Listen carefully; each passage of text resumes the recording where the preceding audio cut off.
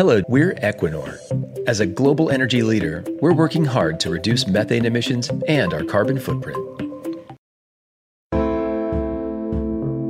Good morning. I'm James Hohmann from The Washington Post, and this is the Daily 202 for Tuesday, December 10th. In today's news, Democrats plan to advance 2 articles of impeachment.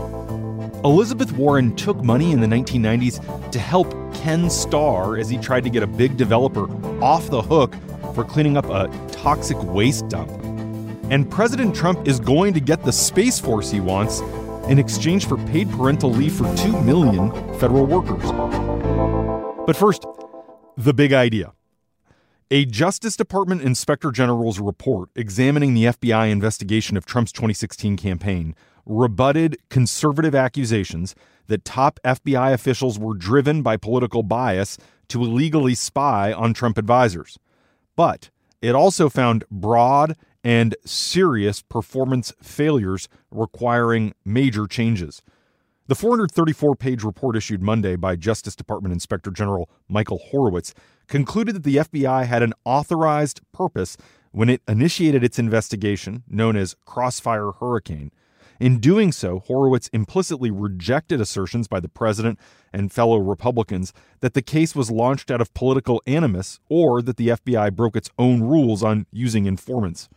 As the probe went on and the FBI sought court approval to surveil a former campaign aide, the report reveals that officials repeatedly emphasized damaging information that they had learned about Trump associates, but played down exculpatory evidence that they also found.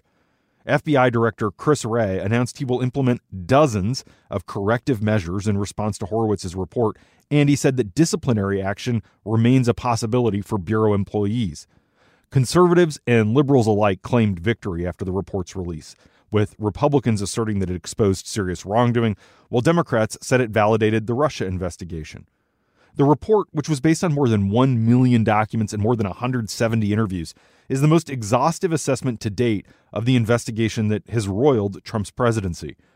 But in the minutes after the document was released, it became clear that the report would not be the last word.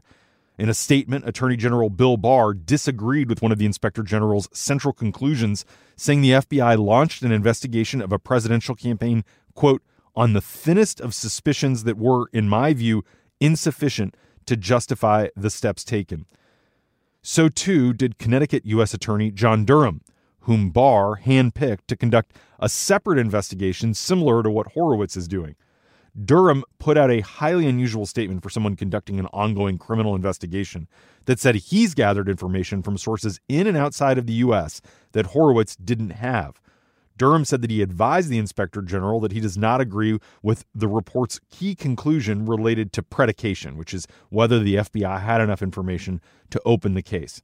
Now, what evidence Durham has to rebut Horowitz remains unclear. Some involved in the Russia case say they're mystified by the statement. Horowitz was particularly critical of applications the FBI made to the Foreign Intelligence Surveillance Court to monitor former Trump campaign advisor Carter Page, asserting that those applications contained, quote, significant inaccuracies and omissions, and that agents failed to meet the basic obligation to ensure the applications were scrupulously accurate.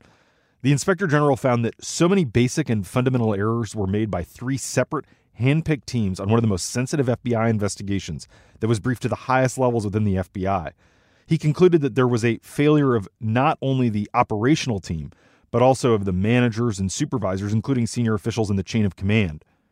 Among those failures was the growing body of information the FBI had gathered, suggesting that former British spy Chris Steele, whose reports, the so-called dossier, were a key element justifying the surveillance of Page, was not as reliable a source as officials had described to the court when seeking the FISA warrants.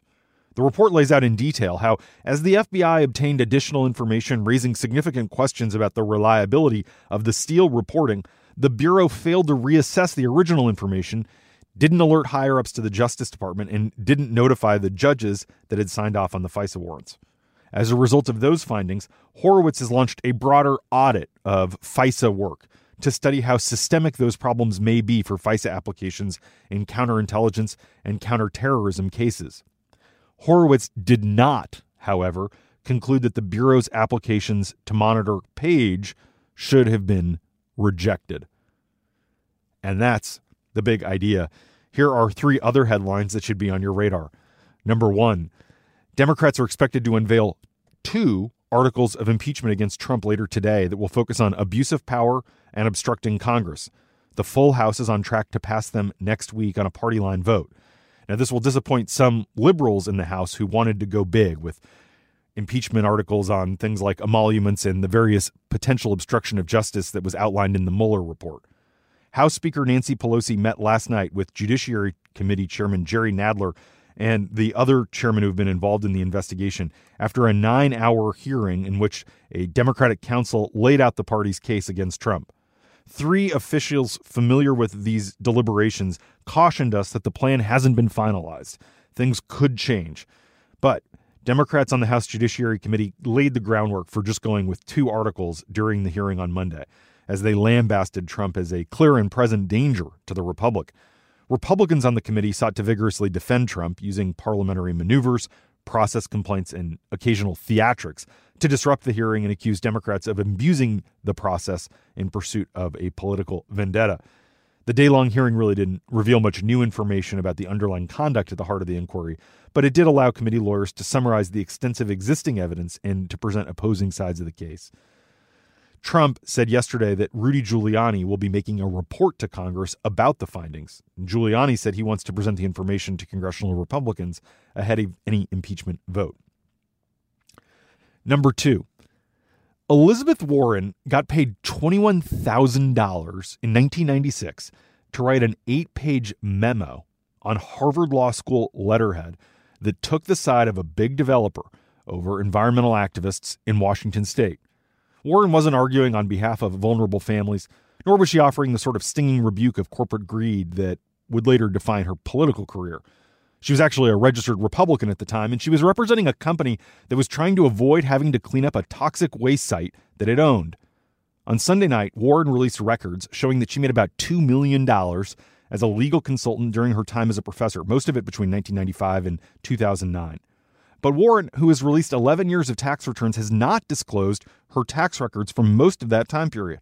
And her campaign has provided few details about her private legal business beyond short descriptions, which have in multiple cases proven to be misleading or even false. Among the corporations that hired Warren was Dow Chemical, which spent years trying to ward off liability after a subsidiary company's silicone breast implants began to rupture. Warren also worked for LTV Steel, a firm that was battling with the labor movement as it tried to avoid paying millions of dollars for retired coal miners' health care. Rejecting Warren's arguments, the Supreme Court declined to take up the case on the Superfund site, letting stand lower court rulings that required the company to pay for the cleanup.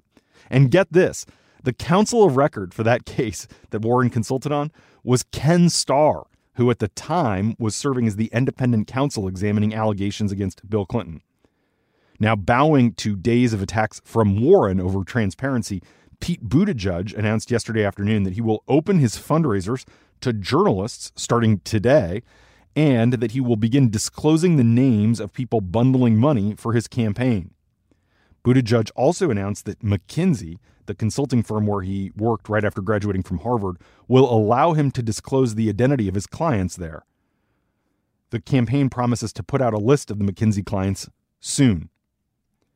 Number 3, key congressional lawmakers announced their support last night for a defense bill that would create both the Space Force and give paid parental leave for more than 2 million federal workers, as signs of Republican opposition to that measure appeared to fade. House and Senate negotiators in both parties said they would back the bill granting $658 billion to the Department of Defense and other defense programs, a measure that includes dozens of national security provisions prioritized by the armed services. However, the measure faces at least some new opposition from liberals in Congress, led by Bernie Sanders, who announced that they would vote against it because of its provisions related to continuing U.S. support for Saudi-led efforts in Yemen, where many civilians have died. In a major deal struck over the weekend, the White House agreed with congressional Democrats to create the Space Force as the 6th branch of the U.S. military in exchange for the parental leave benefits. If approved, this would be the biggest victory for federal employees in nearly 30 years. And here's some other news that federal workers in Washington can cheer. 2 weekends before Christmas. The Nationals and Steven Strasburg, the reigning World Series MVP and the pitcher who kickstarted the team's slow rise to relevance a decade ago, agreed to a 7-year, $245 million deal. That contract is the largest ever for a pitcher, both in total and average annual value. This means Strauss will be a Nat for life. And that's the Daily 202 for Tuesday, December 10th. Thanks for listening. I'm James Hellman. Have a great day. I'll talk to you tomorrow. If you want to get more news about the impeachment inquiry, you can now subscribe to a new podcast feed from The Washington Post. All of our audio updates on the inquiry are in one place, including the latest from the Daily 202's Big Idea, Can He Do That?, and Post Reports. You can subscribe at washingtonpost.com/podcasts.